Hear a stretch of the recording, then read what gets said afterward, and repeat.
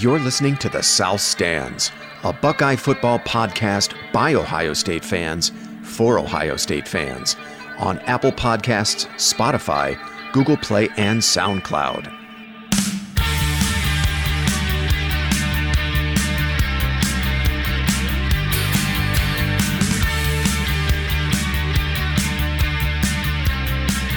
Welcome back to The South Stands, everyone. From San Francisco, I'm your host, Zach Moore. This afternoon, I'm very happy to be joined in the Mountain Time Zone by Paige and in the Eastern Time Zone by Matt, Tim, and Chad. Today is Sunday, October 13th, and as you all know, the Buckeyes did not play yesterday. They've been enjoying one of two off weeks they'll have during the 2019 season. But we thought we'd spend a little time looking back at the first half of the season and also looking forward to what should be a pretty challenging second half. There were also several games of interest around the country involving top 25 teams yesterday. We'll spend a little time talking about those results as well. So, fellas, yesterday I spent a little time going through some of our emails from the preseason to see how some of our predictions were holding up. And back in July and August, I had asked each of you to give me your top 3 players to watch or position groups to watch going into the season, as well as a prediction on Ohio State's regular season record. I think not all of us chimed in on both, but I have a little bit of both from each of you guys. So, Tim, I'm going to start with you. You're pretty bullish on this team going into the season. You had them going 12-0. And you mentioned the 3 players to watch. Your top 3 players to watch were J.K. Dobbins, Jeffrey Okudah, and Baron Browning. Why don't you talk a little bit about your preseason expectations relative to what you've seen so far? So I think they're pretty consistent with what I thought. I think those 3 players have played well. I think Browning in particular, Browning and Dobbins probably the most impressive of the 2. Okudah's been good. And, obviously the other one is Fields, who I didn't think would be as good as he's been. He's been, I think, better than everybody thought he would be. I think so far this season, I've been super impressed with the team doing what they're supposed to do. Again, I keep coming back to the fact that they haven't really played anybody yet, but they've done all they can do against the people that they've played with, and that's all you can ask them to do. I think similarly, and I know we're going to talk about this later, you could say the same for Penn State, but last night didn't look very good from either side of Penn State or Iowa. We'll get into that later, but just looking at the players that Ohio State has, the biggest change that I see, and I know this is again another topic for in a few minutes, is I think the way that they're being coached is getting the most out of them, and I don't think that was the case last year or even the year before or even maybe the year before that. And I think that's been to me, I think that was the biggest unknown going into the season is, well, how good is Ryan Day? And I think we've got a partial answer, but so far the answer is beyond where we all thought it was going to be. You said something in one of the preseason prediction threads that resonated with me. You felt that a fresh infusion of energy with the new coaching staff, coupled with a pretty loaded roster left over from the Meyer regime, might be just what this program needs. And I think I agree with that. I definitely agree with that. Chad, you were also pretty bullish on the Buckeyes going into the season. You have them at 12-0 as well. You said you thought Ryan Day's put together one of the best staffs in college football. You felt the Ohio State defense would look nothing like it did in 2018. And you also felt Justin Fields would be adjusted and ready to go in time for the Nebraska game. And you were right on all of those things. You also said something that I thought was interesting, that you thought the night game at Northwestern would be more difficult than the Nebraska game, and I wanted to get your thoughts on that as well. But first, why don't you give me your view of Ohio State through 6 games versus your expectations going into the season? Well, it's so refreshing to see where this team is. Like we said, our teams that we played, have not been the best, but we go into Nebraska. That's a hostile place to play. You've got Fields, who's never played in an environment like that. It's just been, I think the coaching staff, like I said, has made some just amazing adjustments when needed. And, I felt like Ryan Day was going to be the man all along. And that's obvious in his continuous recruiting that he's bringing in right now. The team just looks to be like hitting on all cylinders, and I can't wait to play Wisconsin. Yeah. So, but yeah, I mean, I feel pretty good about, when I said that about the Northwestern game, I thought it might be a little bit of a trap, or a little bit of something we'd fall into, like on a Friday night game, yeah. Whatnot. But that has since kind of like, I think that's just going to be a blowout. So you're not as concerned about it now as you were at the start of the year? No, okay. No, not at all. I really don't even think it will be a game. I mean, I think, with the way things are going now with the LSU, jumping us, all that stuff, which the polls don't mean shit, but I think Day will keep the gas down, and we'll win that game by 4 touchdowns, which we can talk later. But all right. So I'm just impressed with the team all over, man. Defensive wise, offense, O-line. So nice to see that O-line playing well. And some of those guys, like we had mentioned, Baron Browning. So. Yeah, well, I would say so far that the 3 things that you mentioned in your initial prediction way back in July, just that the D would be transformed, Fields would develop and be ready to go by that Nebraska game, which was the game that we identified as the first big game of the season. And so far, you may be right. Ryan Day has put together a very good staff. I don't know where most people would rank that staff relative to the rest of the country, but it's been pretty impressive. Paige, okay, so I think you had Ohio State dropping 2 games. I think you had them at 10-2, but you had a caveat, which was if the defense could return to a top 20 unit, then maybe you thought they could do better than 10-2. Now 10-2 is still on the table, right? We're only 6 games in, but what do you see so far that stands out to you relative to your expectations? So before we get into that, Zach, I'm kind of curious. How are you so confident that the team is enjoying their bye week? Do you have some access now that the rest of us aren't privy to? No. That's just an assumption on my part. They were pretty beat up after that Michigan State game. I mean, there were 3 or 4 Ohio State players limping off the field. I'm just assuming that they enjoyed not playing. But getting healthy. That makes sense. No, it's not. I guess I would have to say I'm pretty surprised that they have looked as good as they had over the course of these 6 games. It'll get tougher, down the stretch. So, let's not all start patting each other's on the backs on our predictions because we're only halfway there. But that being said, I was wrong. And, Tim and Chad were definitely more spot on. And I think you were as well as far as, what your expectations were of this team. There is hardly anything I think that you could pick to criticize them at this point. The coaching, the players, the scheme, you name it. Just getting up at the right times. Not letting off the gas. When they've got a team down. Adjusting when they've gotten punched in the mouth. I mean, seriously, like what could you potentially criticize them for at this point? I think they are. Yeah, I mean they are exceeding expectations across the board. I know we're going to get into some more specifics. But at this point, it's been really amazing to watch. You did say that you did had one big question about Ryan Day as a coach, which was, and I think you described this as his biggest hurdle, which would be getting this team up for big games, and that's still kind of to be determined, right? Because their biggest games are in front of them. But that was certainly something Meyer was exceptional at. And I think I think that makes sense to question whether or not he can get them up for these really, really big games.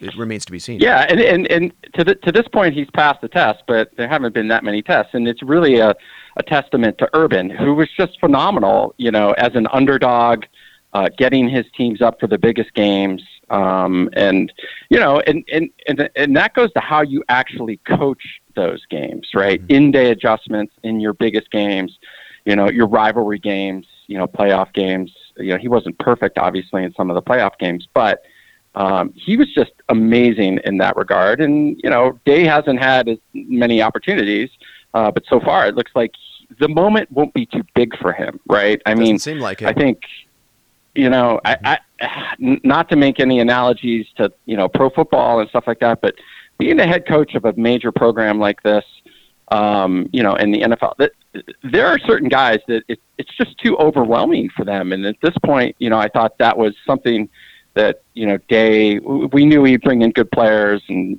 so on and so forth, but how he would handle those gigantic moments in the biggest games is, one thing I had questions on. Makes and sense. We're going to see it here in these next 6 games, but, so far so good. Matt, I went through my inbox and I didn't see a prediction from you on Ohio State's regular season record, so I apologize if I missed it, and if you did give one. But you did mention some. I thought it was interesting when I had asked for the 3 players to watch or position groups to watch going into the season. You actually opted to go the coach route, and you had mentioned Al Washington, number 1, because linebacker play is going to be crucial this year. It had been so bad the last 2 years. Hafley and Madison, the experiment of those 2 as co-defensive coordinators, as you said in your email, the co-word doesn't resonate in OSU lore too loudly. And then Ryan Day, obviously, it's his show. So I thought that was those were some good insights on obviously a very important aspect of this season was the new coaching staff. Why don't you talk a little bit about how you see the season relative to your expectations? Well, to Paige's point, the Coach Day being overwhelmed, I'm sure that lasts for what they probably register them in nanoseconds because you just look out the door of his office and see a bunch of 5 stars and 4 stars walking around. And I'm sure that kind of calms you down a little bit. My idea, like Timmy and I actually had a nice afternoon meeting at Del Frisco's where we explored this topic, and he pushed me on like, okay, what do you think? And my point to him was, look, I don't know anything about Justin Fields other than people like him a lot. I don't know anything about what's going to happen with the offensive line, but the new coach, it could work. He could get him motivated. I don't know how the defensive coordinator is going to work. And I was worried I was like, there's too many question marks for me to make a prediction. And he's like, if pushed, what prediction would you say? I'm like, well, if all things run well, they should be undefeated. So that was my official prediction. The only thing that I'm really concerned about with these guys, and it's not really a lot. It's like, yeah, it's about the test, but it's also about next man up on the offense, especially if there's a quarterback issue. If he goes down for a series or 2, I mean, geez, we were all kind of nervous when what's his name, JT went down and Haskins came in, saved it. JT went down again, and Cardell. So do we have anything like that in case Fields goes down? And that's my biggest concern because I'm not very confident in that area. But as much as everything has kind of coalesced into something that beyond my expectations, how well they are doing. And to the other points that were made about, not being tested, they haven't been, but they've been tested where teams have been getting the yardage on them and they made the appropriate adjustments, which I liked. Like the Michigan State game is probably the best example where they were getting kind of game taken to them and they kind of had to respond to that aggressiveness. And I thought the offense and defense did well to kind of respond to it. And that's the most encouraging thing. Yeah. And a lot of that comes back to coaching, which you identified, before the season even started as a huge factor. So kudos to you for that. My prediction was 11-1. And I was wrong. I thought, certainly about one game, which I thought Ohio State's only loss would be to Nebraska in Lincoln. And I thought Ohio State would get the revenge on Nebraska in the Big Ten title game. That was my big prediction, which has already gone awry. But I did think Ryan Day's first year would be much more like Earl Bruce's or Urban Meyer's first seasons at Ohio State than, say, Jim Tressel's or John Cooper's, where I felt the infrastructure was in place, there was enough talent there, that if Day was able to push the right buttons, he could get this team back to the playoff. And that was ultimately my prediction, 11-1, Big Ten championship, and Ohio State would get back to the playoff. Now I'm thinking they're going to have to go undefeated. We'll talk about this later as we look at some other results around the country. The three players that I had identified to watch going into this year that I was going to be watching closely were obviously Justin Fields, and I didn't see any reason that Fields couldn't be an all Big Ten quarterback as a first-year starter like J.T. Barrett and Dwayne Haskins were.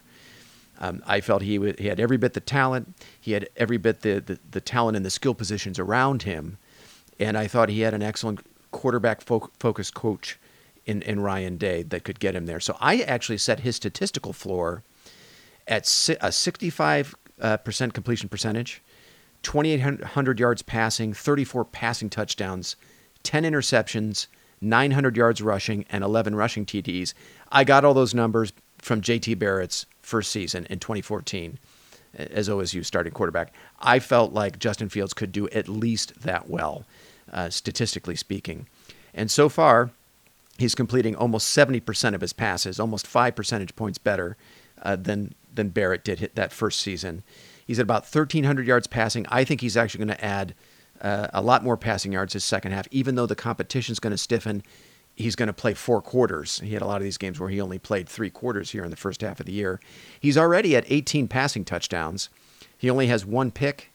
He's only at 283 rushing yards. I know he's got a ways to go, but honestly, I think, Matt, to your point, we don't want to use him that much as a runner because there's really no one behind him.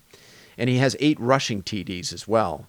So, Paige, you and I were talking about Fields going into this season, and there was this sentiment, not just from you and me, but just kind of, across the board, that Fields, there's no way he could duplicate 50 touchdowns, which is what Dwayne Haskins was responsible for last year passing-wise. But I felt like Fields could account for as many, and I think he's well on his way to that. He's got 26 through 6 games.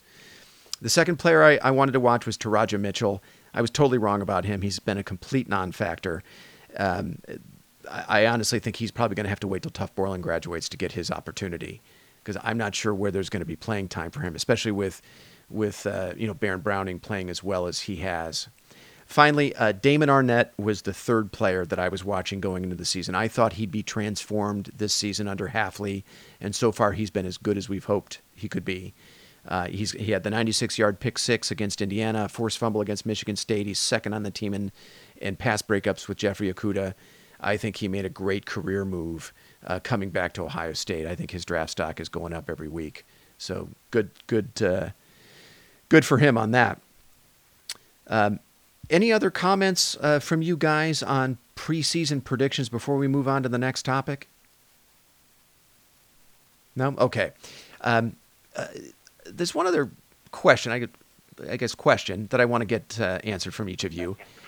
Tim, what I'd like is one important area where this Ohio State team through 6 games is different or improved from 2018. Tim, I'm going to kick it back to you. What is that one area in your view?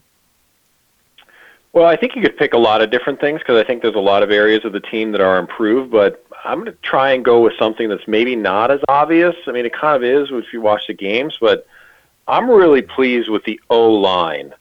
And, if I think back to last year, you had Michael Jordan playing center. He wasn't a center. Sometimes there were snap issues. Mm-hmm. He just wasn't great at that position. You had Isaiah Prince, who just had, I don't know, what did he have, 2 million false start penalties last year? at critical times. I mean, it's not just that he had that many, but, they were at the worst times. And sometimes he had, 2 or 3 in a row. The guy was awful. And, that's not to mention blocking. I think that with Haskins as the quarterback, there was this idea that, we're so used to pass blocking, we're not used to run blocking, so we can't, we can't run block because we're pass blocking all the time. I don't know, there was some lame excuse as to why Dobbins couldn't get any holes. And so when I kind of think about the protection that Fields has had, the holes that Dobbins has had, part of the reason why I think the big part of the reason why I think the offense looks as good as it does is because of those guys. I think you've got a natural center in Myers, and then you've got some really good guys. Davis is just a total stud. Bowen's a fifth-year senior, so he provides some senior leadership. And, I think, the offense all starts with the O-line. And for me, I think that's been one of the bright spots this year because I think, Stud was on. I think he was kind of on the line there. Is he going to? Is Day going to keep him or is he not? Mm-hmm. I think he decided to keep him. It looks like it's been a great call, and they continue to do well in recruiting. And that offensive line, even with some new starters, is absolutely clicking. So to me, that's been the bright surprise. Nice. I couldn't agree with you more on the offensive line. Chad, what do you see as the one important area where Ohio State is different or improved from 2018? Giving up big yardage plays. Oh, amen. Oh my God! I mean, how many times last year was it just ridiculous? Peeling off 25 to 30-yard runs and just and that stupid scheme we're running. But I'll keep it short and sweet. I agree with Tim on the O-line too, and Josh Myers is an absolute beast. He's just a wrecking ball at center. And what's nice is that next year you're going to have Miller coming in, probably going to be the starting center. And Myers is going to move over to guard. But yeah, that's my the defense is not giving up big plays. All right, Paige. So I'll keep it short and sweet. Sounds good.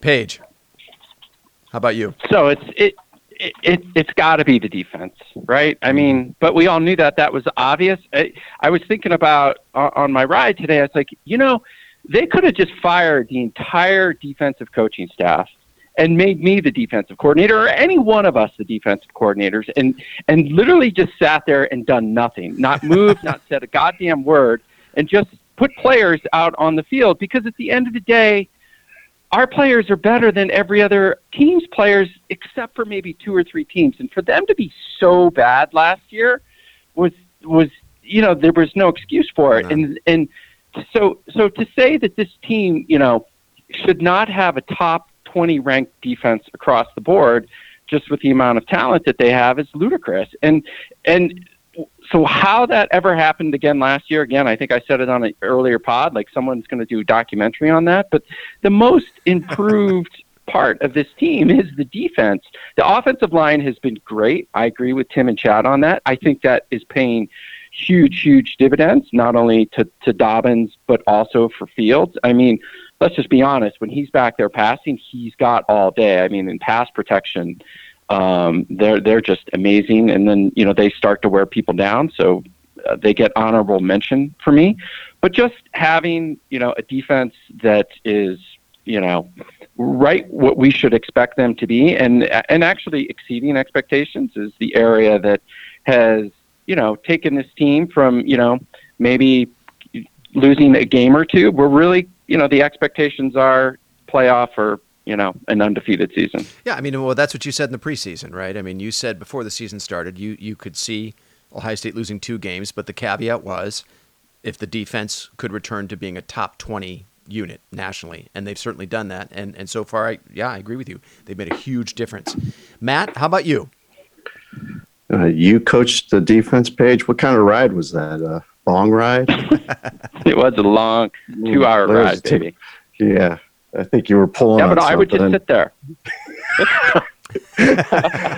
I think I agree with what everyone has said. I think, Al Washington and the linebacker play has been outstanding, especially, how he's worked in the players that he has, like Werner. I mean, we were always dissing on Tough Orland, but I think he's been used really well this year. There's only been a couple times where I really thought that he was probably putting it on the wrong play, but he seems like he's playing well too. I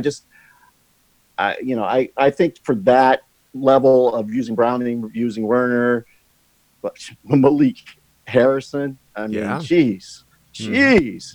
So that to me has been the biggest improvement, but I agree with what everyone else has said. Those things, you can't really point to one thing and say just that. We also haven't been giving up too many penalties either. So, and that was to Tim's point earlier, like that was being hamstrung by that every game was just, not fun for the fan and not fun for the team. So, Matt, I just want to back up what you've said about the linebacker play this year. So far, through 6 games, I'm looking at the statistics right here. Malik Harrison, Baron Browning, Pete Warner, they're 2, 3, and 4 on the team in tackles. Malik Harrison has 9 tackles for loss. That's more than he had all of last year. He had 8.5 tackles for loss last year in 2018. He's got 9 already through 6 games. Baron Browning has 5 tackles for loss, and Pete Warner has 4. So yeah, you've starting to see an improvement. I mean, it's showing up in the stats, right? It's not just anecdotal. They are better at linebacker. There's no question about it, and that's made a huge difference. For me, I guess I'm going to go. Mine is more of an intangible. I think that's difficult to quantify, admittedly, but I think it's toughness. And I know I've said it probably on every single one of these pods. I've made reference to the fact that Ryan Day preached toughness the entire offseason.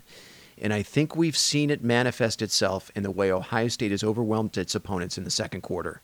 They've shown the ability to take an early punch and then respond with haymakers and finish games before the half. You know, by comparison, in 2018, middling teams like Indiana, Minnesota, Nebraska, all 3 of those teams came into the shoe and competed with Ohio State well into the fourth quarter. Ohio State, they just seemed that it took them 3-4 quarters to respond to what they were seeing from those teams. And of course, we all remember the Purdue game where Ohio State never answered the bell. And they let a 5-7 Maryland team scored 51 on them. I mean, the Terps really controlled that game for 3.5 quarters. So honestly, that's a game Ohio State should have lost. The Maryland game, I almost think of that as a loss. So you're seeing a lot less of that, right? You're seeing Ohio State respond to those early punches with big-time haymakers, and they're finishing these games by halftime. That's one difference. The other thing, late last year, you saw Ohio State with the tendency to let inferior opponents back into games. They might jump out to an early lead, but we saw that in the Big Ten title game with Northwestern. They had a 24-7 halftime lead in that game, and they let Northwestern back into that one. Same in the Rose Bowl. We took a 28-0 lead in the fourth quarter. We had to fall on a damn onside kick to eke that game out. So I think toughness, mental toughness, I think Ryan Day identified that from last year's team and really harped on it. And I remember asking Doug LeMarie about this on his the text service that he has, because he does answer texts. And I asked him about why is Ryan Day, harping so much on toughness. And I actually questioned LeMarie a little bit on his response. LeMarie kind of said, well, no, he's just a really nice guy and he wants these guys to respect him and la la la. And I'm like, no, that doesn't resonate with me. That doesn't ring true to me. I think Day, I don't think that's a concern at all with Day. I think he has command of that team. He has the respect of those players.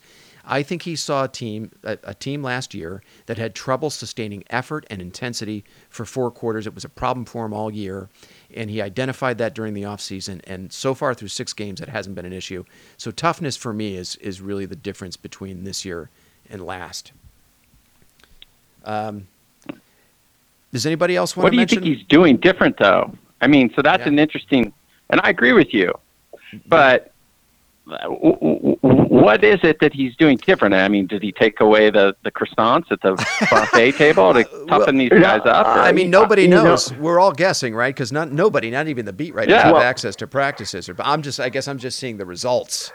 Well, I think that just because we saw a speech when he gave the game ball, was it last week? To Marotti, yeah, that's right.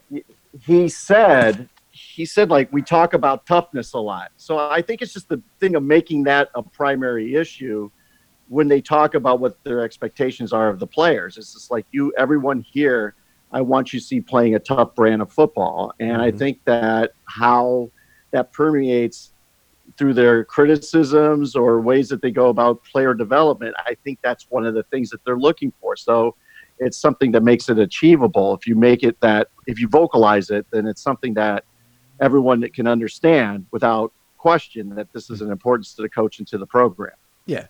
I mean, we always like to say in this podcast that we're not trained media professionals. We don't have access to players or coaches. And so I am basically just guessing. But last week, watching Michigan State kind of take it to Ohio State in the first quarter using a very familiar formula, dragging Ohio State into the mud and trying to turn that game into a slog. And it's worked in the past, right? It several times over the last 6-7 years, that formula has worked. But Ohio State, you saw the response in the second quarter, and they landed some big-time haymakers in that game and really broke. Honestly, you could start to see Michigan State's players arguing with each other, getting visibly frustrated, and I really thought that speaks to toughness. But I don't. What the hell do I know? So don't get me wrong, Zach. I actually agree with you 100%. I think it would be an interesting question for someone to ask Day. Say, hey, give me 3 specific examples of how you address this or things that you're doing in practice to increase the toughness for these guys. Because I do agree with you. I think we all see it. I'm just kind of curious what he did to try and have it manifest itself on the field. Yeah, I would love one of these guys to really kind of press Day on the whole toughness question and see what he says. All right, fellas. So I also think part of that has to do with Sloaner's point of the coaching framework and the coaching superstructure. So you've got Meyer last year, who's got a tumor in his head and has been kind of checked out for a couple years, and you've got Bill Davis, who's fucking awful, and you've got Schiano, who wasn't doing a great job. I mean, these guys were terrible. And you had Alex Grinch back there, who was supposed to have Schiano's job, but Schiano didn't leave, and so then he got relegated to the back's job or whatever he had, and you had a giant clusterfuck of coaching. Mm-hmm. And Day said it himself. In the Purdue game, at the end of the game, the players quit. He saw them quit. And to him, I think when coaches have players' backs, I think you can achieve toughness. I think they'll give you everything. I think that's what he's been able to do, is go out there and get that out of these guys, because we've seen him. I mean, Hafley and Day have both taken the blame for a bad play or a bad incident on the field away from the players. And they said, no, that was my fault. And so these guys know the coaches have their backs, and they're going to run through walls for them. And that's tough. That makes them tougher. And so I'm sure that there's some concepts that he wanted to get through in practice and things like that, but I think that toughness starts with, any of these guys can be tough. I mean, Baron Browning said it. He said the relationship with the coach, and he didn't define the coach. It could have been Meyer, could have been Davis, could have been Schiano, was severed. There was no relationship there. Mm-hmm. And at that point in time, you're just not going to play. And so if you're going to play, you're going to play soft. And so I think a big part of the way he got toughness back was to say, I'm on your side. I got your back. We're in this together. I'm going to make you a better player. You go out there and show me what you can do. And I think that makes players want to play harder. And I think that's part of toughness. That's a good point, Tim. Yeah, that's a really good point. You were making reference to a piece that came out in Cleveland.com about Baron Browning, where he had said in the piece that he felt there was someone within the program that had given up on him, and he didn't identify who that person was. Just wanted to set the context there. Well, yep. All right. So Tim, I think this is a great segue into our next topic. So there is a perception of what's happening that's starting to gain momentum. The perception being that Ryan Day is an upgrade over Urban Meyer. And there was a good debate, and let me just set the stage here on this one. I was listening to the Cleveland.com podcast, and Doug Lesmarie went on his kind of one of his signature rants about, one of the writers, one of their texters had written in and had basically proposed the idea that maybe Ryan Day is an upgrade, or maybe he's a better coach. And Lesmarie went on a rant about, he said something to the effect of, well, it's crazy how we now seem to be looking back on a coach in Urban Meyer who only lost 9 games in 7 seasons and saying to ourselves, man, I'm glad that guy's gone. Which I agree. If that's what some fans are thinking, only 6 games into the Ryan Day era, that is pretty silly. I mean, in aggregate, what Meyer accomplished at Ohio State was very, very impressive. I mean, he went 83-9, 7-0 against Michigan, 3 Big Ten titles, 1 national championship. We know about the other 2 titles that he won at Florida. But something does seem to be different this year. Tim, you had started to get to it in your last comments. And I wanted to talk a little bit about that. Is it just perception? Are we seeing something different that's sustainable over time? What do you guys think? Paige, I want to kick it to you. What do you think of this notion that maybe Ryan Day is kind of just what the program needs right now?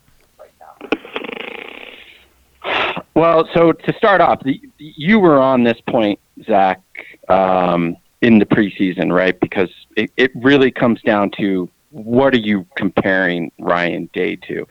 Are you comparing Ryan Day to, Urban Meyer in his first couple years at Florida and his first couple years at Ohio State versus his latter years at Florida and his latter years at Ohio State? There was an obvious decline in Meyer, probably, medically related. And so in this particular case, I think more than one thing can be true. Two things can be true at the same time. Mm-hmm. He is an upgrade over, the last 2 years of Urban Meyer. That being said, he's a long fucking way from having the resume that Urban Meyer has. Let's just pump the brakes on that right now. I mean, he could lose 2 out of the next 3 and, the sky falls. So let's just be, let's hold off on, giving him the lifetime contract. It's like, how long before that chatter starts, right? Oh, Washington's going to come get him and we got to lock him up. He's only making $3 million. It's like, hey, if he goes out and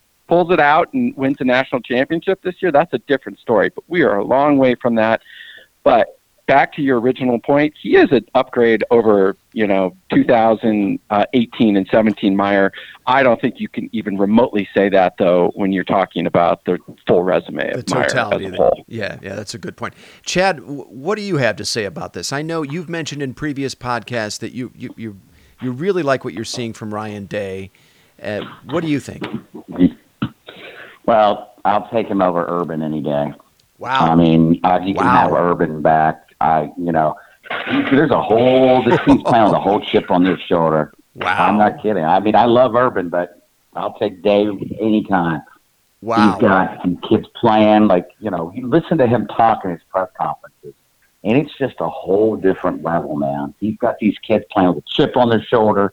He's, got, like I said, I've said many times, arguably top 2 or 3, if not best college football staff in the country. And I mean, I just like he's his offense. You don't know what he's going to do. He's spread it out. He's put the fastest players on the field on defense, and Urban just didn't do that shit. And it's just it's really not a long topic for me to discuss. I'll take that every time. It's a bold statement. I got to jump in there. That's asinine, dude. He's coached Paige, 9 I'm games. talking about right now, here and today. He's a fucking better coach than fucking Urban, and he's going to fucking take this team to higher places than Urban did. That's a fact. Wow. That is not a fact. Number one, that is not a fact. Championships within the next 3 years, and that's all I'm going to say about it. So you're speculating on what could happen. Let's stick to what has happened. Okay? I could win the Powerball tonight, but it's unlikely. So let's just stick to the facts. And for you to say that he very well may take the program to the next level. I said I'll take him over Urban. So just you pump the brakes on coming at me about that. I said I'll take him over Urban. That's it. Matt? Well, then fine. I'm interested to get Matt's take on this. Matt, what do you think? Well, yeah, that was fun. So I think that there's no question that the Urban Meyer that we had the last 2 seasons isn't vintage, or the Urban Meyer it's where you attach to the name. So where a Day has taken the program, I mean, the Purdue game last year, come on. A prime Urban Meyer would never let that game happen. Mm-hmm. So I think that, we needed an upgrade, and I can't think of – we needed something different. I don't even know an upgrade. We needed something different. We need some fresh, young, enthusiastic but smart, experienced people to come in here and take over the program, get the position coaching right, and get the culture right. And you sometimes have to bring that in for new breaths of fresh air in here. That being said, I mean, we're still on the honeymoon with the guy. I mean, shit, man, we haven't even done 69s with each other yet. You got to get a little trophy, a little hardware in our hands yet before anything's going on. We haven't even won the conference championship yet. So potentially, yeah, but I just think that what we needed, we got, and we're lucky to get it because I can't, actually, Tim and I had this conversation on the off season. I was like, I hope they give it to Day because he did well in the interim. In the games that he subbed in interim. And Tim was like, well, I think we need someone bigger name. And he's like, but I like Day. So it's like, we could have gotten that wrong too and got someone that, I don't know, someone who is a bigger name to come in there, similar to like what Michigan usually does. But no, I mean, I think that you can't, if you put the records next to each other, you take a prime Urban. Yeah, you take a prime Urban over Day because Day's got an incomplete kind of portfolio right now. Mm-hmm. Tim, what do you think? Settle it. So, I'm kind of in Page's camp. I think that you had two schools of Urban Meyer. You had 12, 13, and 14, and that Urban Meyer you take against any other coach, including Nick Saban. Yep. In recent history. I think 15, 16, 17, 18, I just kind of go back to it. 15 was a disaster, right? It was the J.T. Barrett, Cardale Jones, dual quarterback. We had the best team in the country, and Meyer didn't get it done from a coaching standpoint of figuring that out. And then we lose to Michigan State on a last-second field goal at home. And so I just really think that what went on with him physically affected him. Mm-hmm. So I think I'm very happy with Day today. And it remains to be seen what he becomes. We just don't know. I'm kind of playing the fence a little bit between Page and Chad, but here's an interesting thing to think about. When you look around college football, kind of look at programs like Oklahoma, who went through just the same thing Ohio State did. Legend leaves, young guy comes in, and he's done really well. Look at Dabo Swinney, young guy, kind of built Clemson up, has done really well. Saban is kind of the old guard, but he probably doesn't have that much time left. I mean, I think the guy's in his late 60s. Yeah. So what I will say is that for today's player, I think Ryan Day appeals more to them than I think Urban Meyer may have, other than on the recruiting trail. I think Urban Meyer was the big name, and I want to go play for Nick Saban or Urban Meyer or Bear Bryant or one of those types of players. If you're a player like that, you can get starstruck by wanting to play for one of these really big name coaches. But I actually think in the day in and day out coaching, I think Lincoln Riley, Dabo Swinney, and Ryan Day appeal more to the player of today than, say, an Urban Meyer did, who was just a fucking taskmaster and, frankly, towards the end, had his little pets, right? J.T. Barrett was his pet. There is no fucking way J.T. Barrett should have played football in 2017. No way. That should have been Dwayne Haskins all year long. Yeah. But because he was his pet, he played. Mm-hmm. Ezekiel Elliott was a pet. John Simon was a pet. I'm not saying these guys aren't good. Yeah. But I'm just saying that, Meyer had his guys who were going to play no matter what because he liked them, and that wasn't always good for the team. All right. I like that. Those are strong takes. Love it. So, I don't think the criticism of Urban Meyer in his latter years is unfair. I don't. And I can see where LeMarie is coming from, and those that would say, listen, in aggregate, what Urban Meyer did, he's a Hall of Fame coach. I believe he finishes with the highest winning percentage of any Ohio State coach. I agree. Amazing numbers, amazing feats. It'll be very difficult for anyone to duplicate. But he was clearly not the same coach in his latter years that he was his first 3 seasons at Ohio State. He was 35-1 in the regular season, his first 3 seasons at Ohio State. But Tim, Paige, as you guys have illustrated, there were missteps throughout the last few years of his tenure at Ohio State. And I don't think the criticism is unfair. Listen, Mike Valenti likes to say this about Michigan, and the same thing applies to Ohio State. You have 9 to 10 wins built into your schedule every single year. There are only 2, maybe 3 games every season where the outcome isn't certain. Okay? Ohio State was not paying Meyer $7.5 million a year to beat Indiana and Minnesota.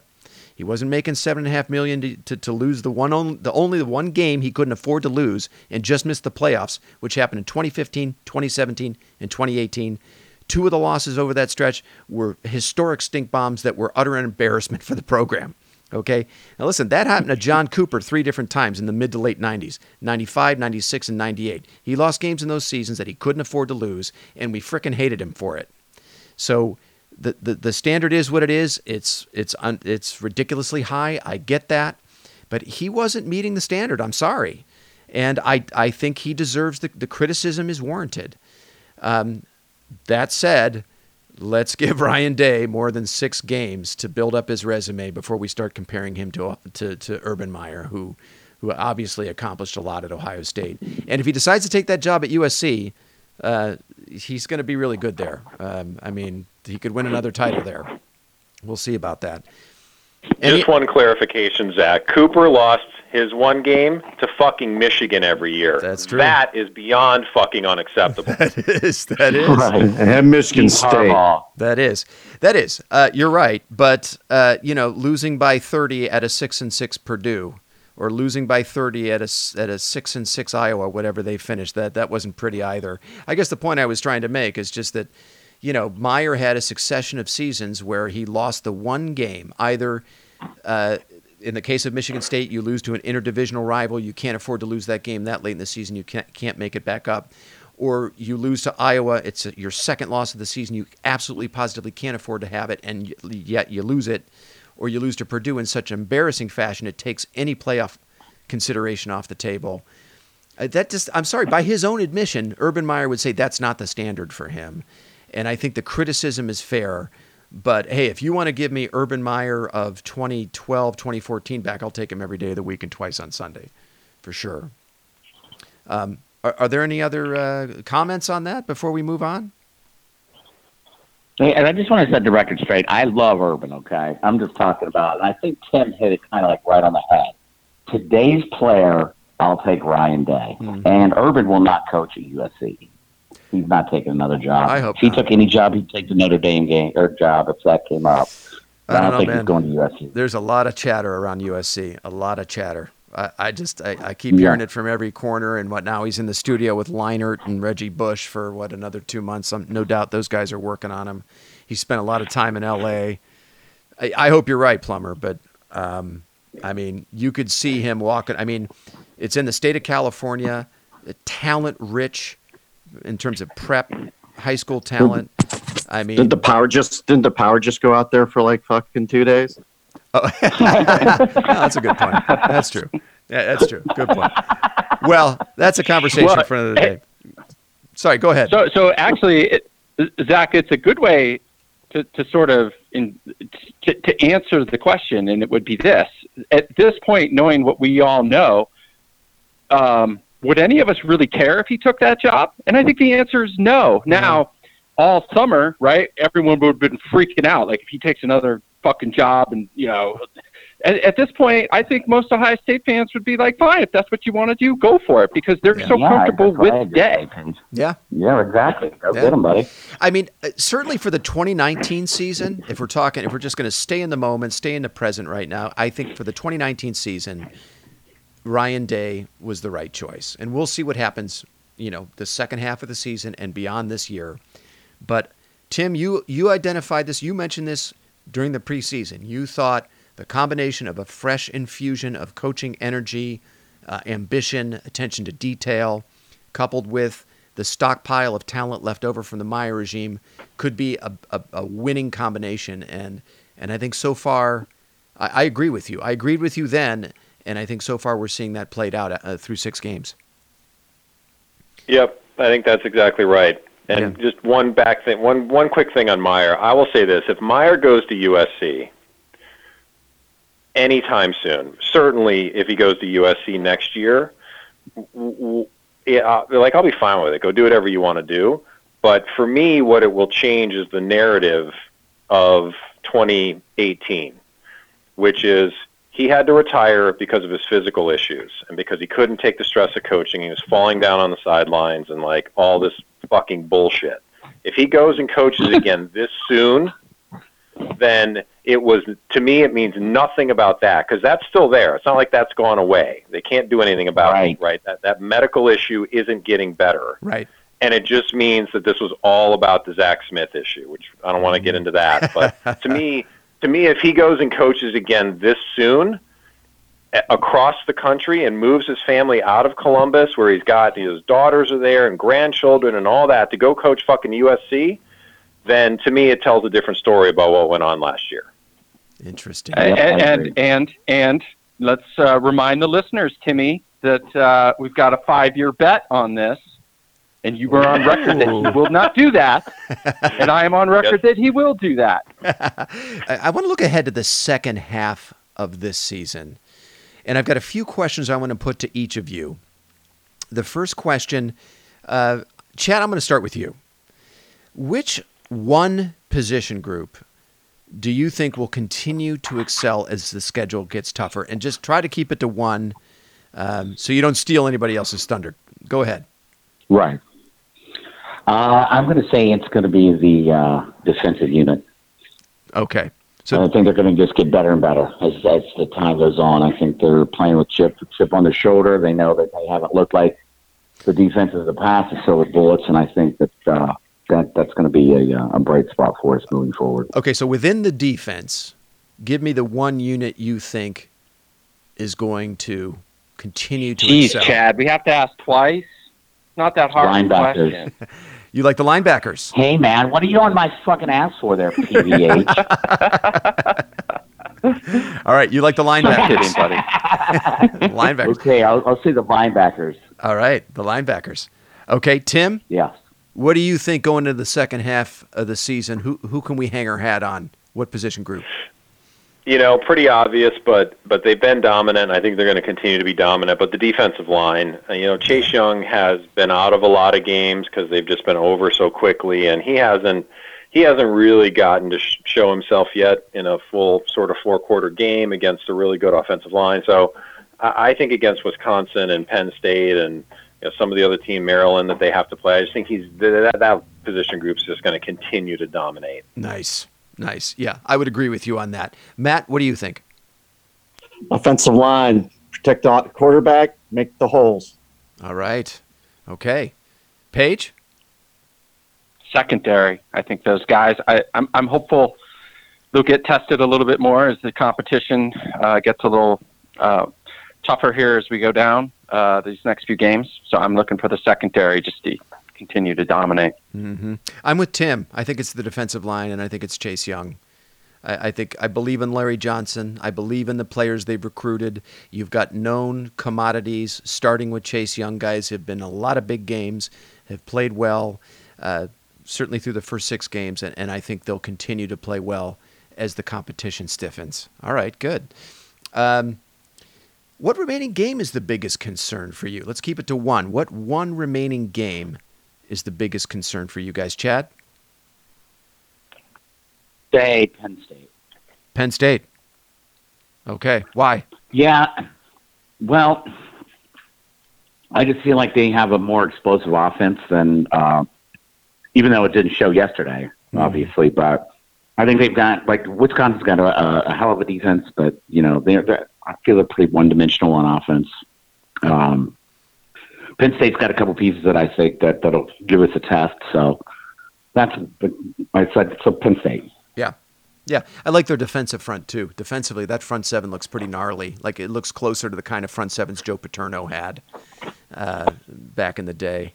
Tim, what game concerns you the most? There's only 2, right? There's Wisconsin and Penn State. So it's I think of those 2, they're both at home, which is great. I probably pick Wisconsin. I haven't watched Penn State, but I was not impressed last night. I totally agree with your comment about their front 7 on defense. They've got Micah Parsons and some other real players up there. I think our offense will handle them. And I don't know. Their offense looks pretty pedestrian, Penn State. So I think of Wisconsin as a bit of a more complete football team. I frankly think they're better coached. I think Paul Chris is a better coach than James Franklin. I think he's a blowhard. And so, those are the only games that should give anyone any concerns. It's got to be one of those 2. And I think Wisconsin will be a little tougher. Matt, before I kick it over to you, I'm just going to go through the schedule here, the remaining 6 games. We're at Northwestern this Friday night. That game's on FS1, by the way. Then home against Wisconsin the following week. We get a bye the next week. Maryland at home, at Rutgers. Then on November the 23rd, Penn State at home. Then we go to Ann Arbor on the 30th of November to wrap up the regular season. Matt, which of those games worries you the most? I would say the Wisconsin game for sure. I think that they got enough talent, and like what Tim alluded to, the coach is really strong. So Okay. that's the one. That's the one I'm thinking is going to be the biggest test. Paige? Michigan, because let's just be clear, it's always Michigan. But the reason why, because we have Penn State the week before. Damn it, you stole mine. Which is it's just maddening, right? Yeah. That just shouldn't happen. So it'll be on the road. It's the rivalry game, and the way the schedule's set up, I think that'll be Ryan Day's biggest test, is being able to get that team up twice in a row against the 2 best teams on our schedule. I mean, Wisconsin, yeah, but Penn State and Michigan are the blue bloods. We're at a different level than Wisconsin, and I think just the way the schedule's set up, it's going to be the Michigan game. You stole my thunder there, buddy. I agree with you. I think it's Michigan because of where it falls on the schedule, and the idea that the possibility that Michigan would be getting a diminished, slightly, even if it's a slightly diminished Ohio State team after Penn State.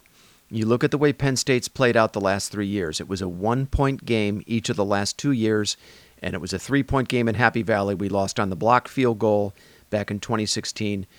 James Franklin has his teams ready to play Ohio State.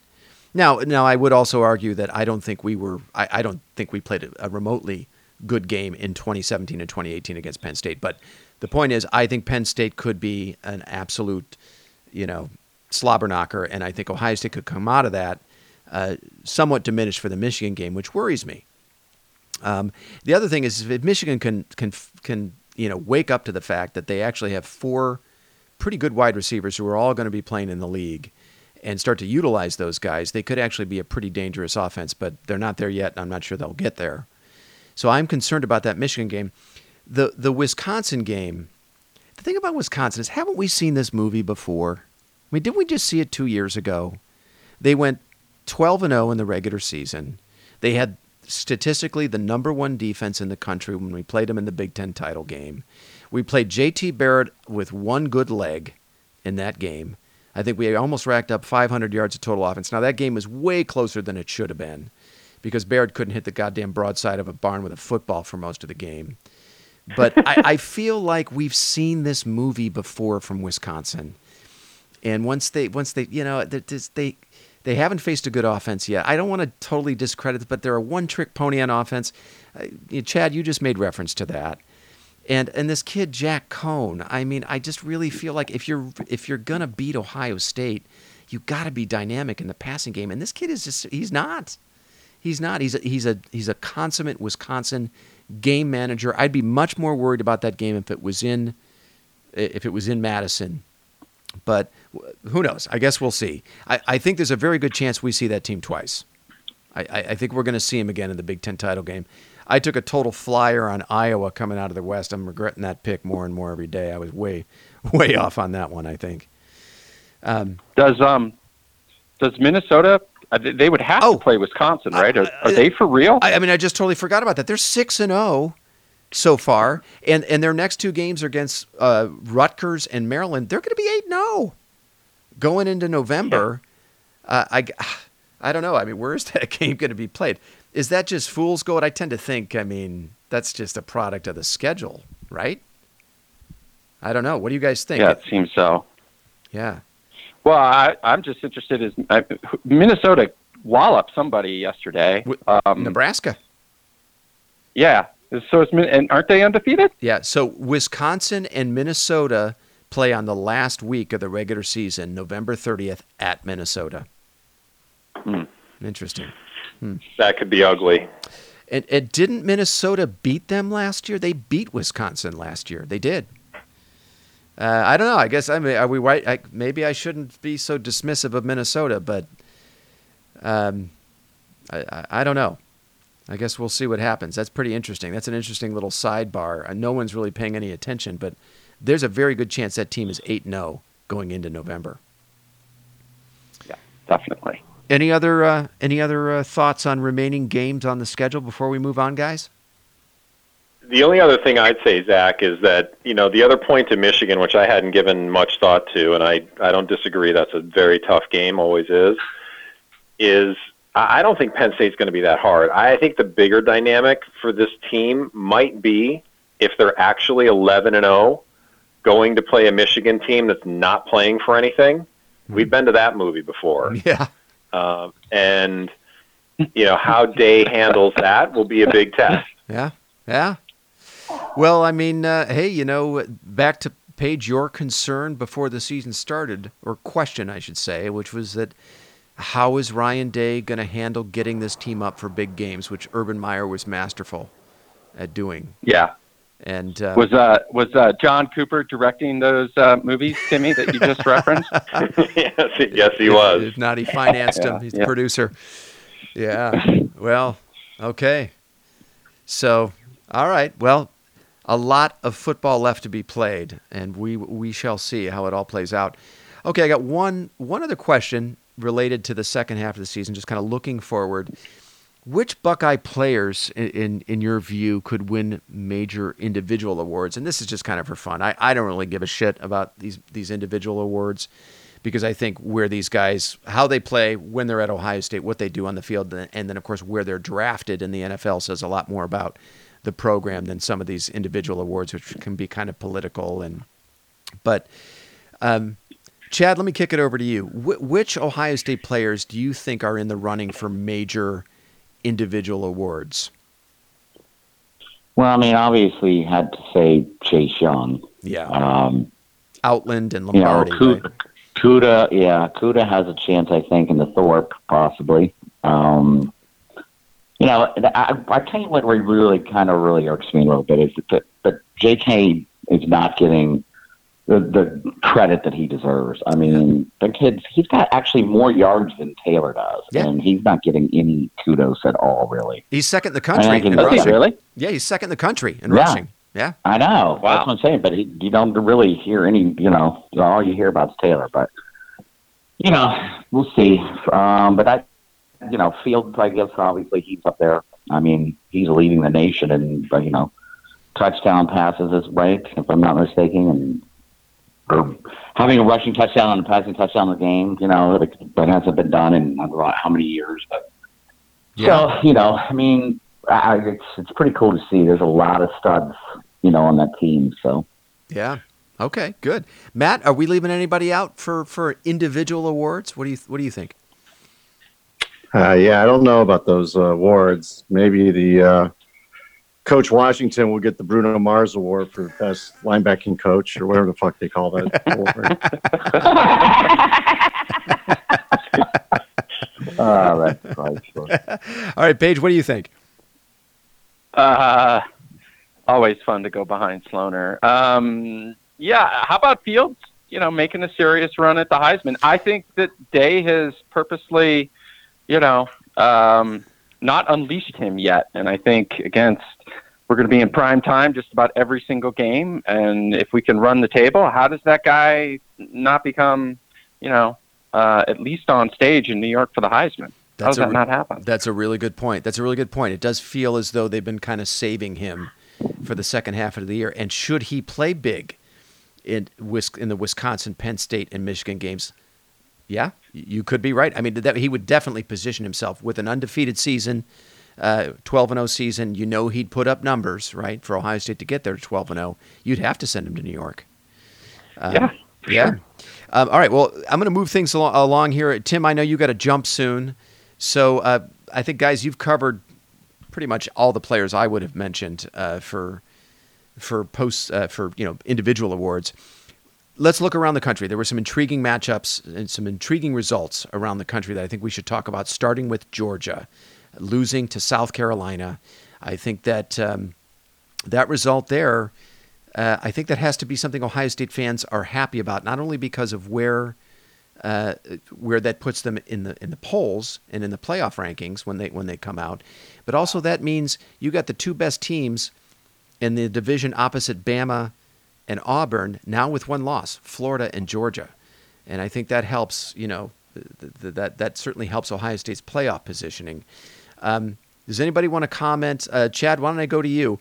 What were your comments? What were your observations of what you saw in that Georgia game yesterday? That they're not as good as advertised. Yeah, I was like, I think, but kudos to Will Muschamp, man. He's been through a lot of shit, and it was good to see him. And then they even had their starting quarterback, go out of the game because he's like I think it was in concussion protocol, if I'm not mistaken. So they had their backup quarterback in there playing. But, it was, obviously Georgia's got some ballers. But I think that Georgia's not as good as they, I guess Kirby Dumb, because he's wishing he had Fields right now over Fromm, because he was not impressive yesterday whatsoever. Yeah. I think he had like 3 interceptions. He did. Something like that. Yeah. But, Clemson, when they played big Florida State, Jesus, the ACC is just a train wreck. It's terrible. Miami actually finally won a game. Yeah, how about that? Like, who was it, Virginia? Yeah. So, Tim, what did you see out of the Georgia game and maybe some other the national results that stood out to you? I didn't really see the game. I saw some of the highlights, but yeah, I agree with Fromm had an off day, but even still, if you're the number 3 team in the country playing a team with a losing record, you're supposed to be able to overcome that. Yeah. So I think Georgia might be a little bit overrated, and yeah, I agree with the sentiment that I think Fields probably smirking watching that game. I did watch the Penn State-Iowa game, and I just was not impressed with either team. I thought Iowa's defense kind of came to play. And I thought Penn State's defense looked okay, but I thought both of those offenses looked abominable. Absolutely terrible. And so I don't, it doesn't bode well for the Big Ten, and I'm just not really all that afraid of Penn State. I didn't see any of the Wisconsin score, of the game, but saw the score, and they certainly put a thumping on Michigan State. But I guess I kind of look at that, and as we talked about, I think Michigan State might have been tenderized from last week a little bit, having to play Ohio State. Exactly. That was my thought, exactly. Both on the road. So, I think they were probably a little bit beaten up. Didn't see any of the Oklahoma-Texas game, but, looked like a shootout, typical Big 12 shootout with not a lot of defense, and got to love our boy Joey Burrow. Wow. Don't count him out. Yeah, I think he had 3 incompletions. I think he was something like 21 of 24.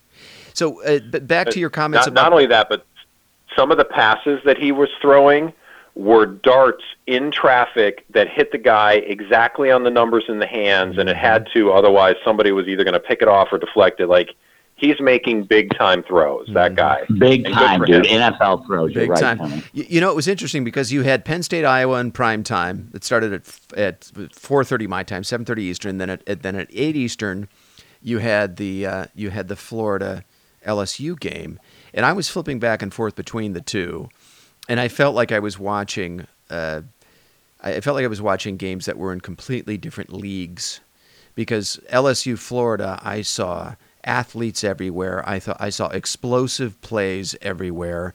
I saw more than beyond competent quarterback play. Stellar quarterback play. That kid from Florida wasn't too bad either.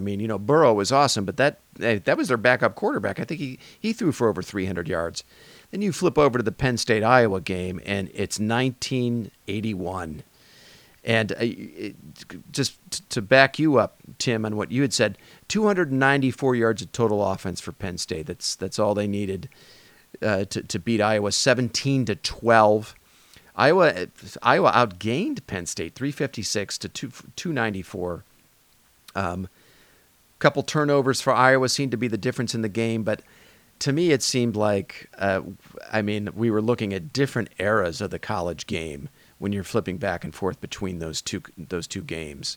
And I agree with you. Penn State looked a lot less scary facing a competent defense. And then going into the shoe, facing Ohio State, I'm a lot less concerned about that game than I was, before yesterday. Paige, did you happen to see either of those games? And I'm curious to get your observations. So I didn't see any of the earlier games. I had the exact same impression that you did watching the LSU Florida game and the Iowa Penn State game. You were watching two games from different leagues, actually, but I get your point, right? I mean, it was like watching Canton McKinley versus Massillon, and then you flip over and like, oh, that's a real college game there. Burrow was awesome. And so I think LSU is going to give Bama everything they can handle. I wonder where that game is. So let me look that up. I'll find out. Burrow, 21 of 24 passing for 293. That game is in Tuscaloosa. That is on November the 9th. And what sucks for LSU is they're home against Auburn. Well, then they get a bye. Then they go to Alabama. That's in Tuscaloosa. Yeah. And the other thing, it goes back to something Tim said earlier, like JT was his pet, it's like you're watching Joe Burrow at one point he had like one incompletion. It was amazing. You're like, oh God, this guy was on our team for 4 years and he barely sniffed the field. Now I get it. He couldn't get past Haskins, although they said it was a super close race, but he's for real. LSU's for real. Their defense might be a little suspect. Mm-hmm. But, then I think the whole thing is then you sort of compare this, those teams to Ohio State, where's the weakness with Ohio State? We don't have one at this point. So I like where we're at, but a lot of football left to be played. Matt, did you happen to see any of these games? And what were your impressions? Well, the biggest impression I got is for two teams that were jawing all week about being DBU, there was a lot of passing yesterday. So I don't know. I don't know how that argument got settled. I think Buckeyes probably got the head of that. I like that. I think that even if you want to put a final game of long-term predictions, LSU and Ohio State in the final game of the year. Wow. Okay. Juicy. Juicy. Yeah. I came away watching the action yesterday thinking that, well, first of all, I think Ohio State was helped by the fact that Florida and Georgia, who will come out of the division, I think it's the East, right? The SEC East. They would come out of the winner of that division will have at least one loss going into the SEC title game. And then you're going to have, Bama, LSU, Auburn, they all have to play each other. So we're not going to see I think it's very unlikely that we're going to see two legitimate playoff candidates coming out of the SEC this year. I think it's just going to be one team. So I thought that bodes pretty well for Ohio State. And of the top teams in the SEC, I don't think any of them is exceptional defensively. And somebody just made that reference. Matt, you made that reference, Paige. LSU, as good as they are on offense, they're not the typical lockdown defense that we've seen before this year. I think they're not quite as talented, not quite as dominant. Same can be said of Alabama, too. I don't think they're quite as good defensively. So I think should we match up with an SEC opponent in the playoff anywhere along the line, I think that bodes well for us. The other impression I got just looking at the national landscape, I don't think anyone's going to beat Oklahoma in the Big 12. I think Texas, to me, looked several notches below Oklahoma. There were some early turnovers in that game. I did actually watch quite a bit of the Red River rivalry. And Texas had a stay of execution in that game because of two early turnovers in the red zone by Jalen Hurts.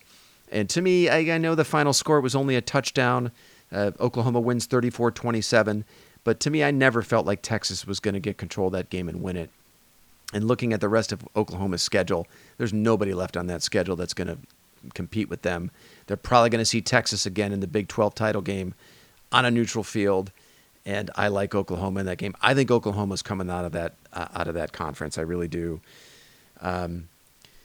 So those are my kind of just overall impressions of what I saw nationally. And then, Tim, I would agree with you on Penn State we haven't mentioned our friends from up north, Paige, as you like to refer to them, Michigan, going up 28-0 over Illinois and then giving up 25 unanswered to turn that game into a nail-biter. We just continue to be unimpressed by Michigan. It's Ohio State's conference to lose. I really believe that. And I think I do think they need to go undefeated. I do. You don't want to risk a loss, and I think they're looking at playing Wisconsin twice too before it's all said and done. But I'm getting ahead of myself. We'll see how it plays out. Any other comments on the national landscape, guys? None here. None? Okay. Hey, this is a great effort. I think we're well over an hour, guys. Tim, I know you got to bounce. It's getting late on the East Coast. Unless there are any other comments, I think we should shut her down, and we'll connect midweek. All right. Sounds good. Like a plan. All right, fellas. Have a great night. Thanks for making the time, and go Bucks.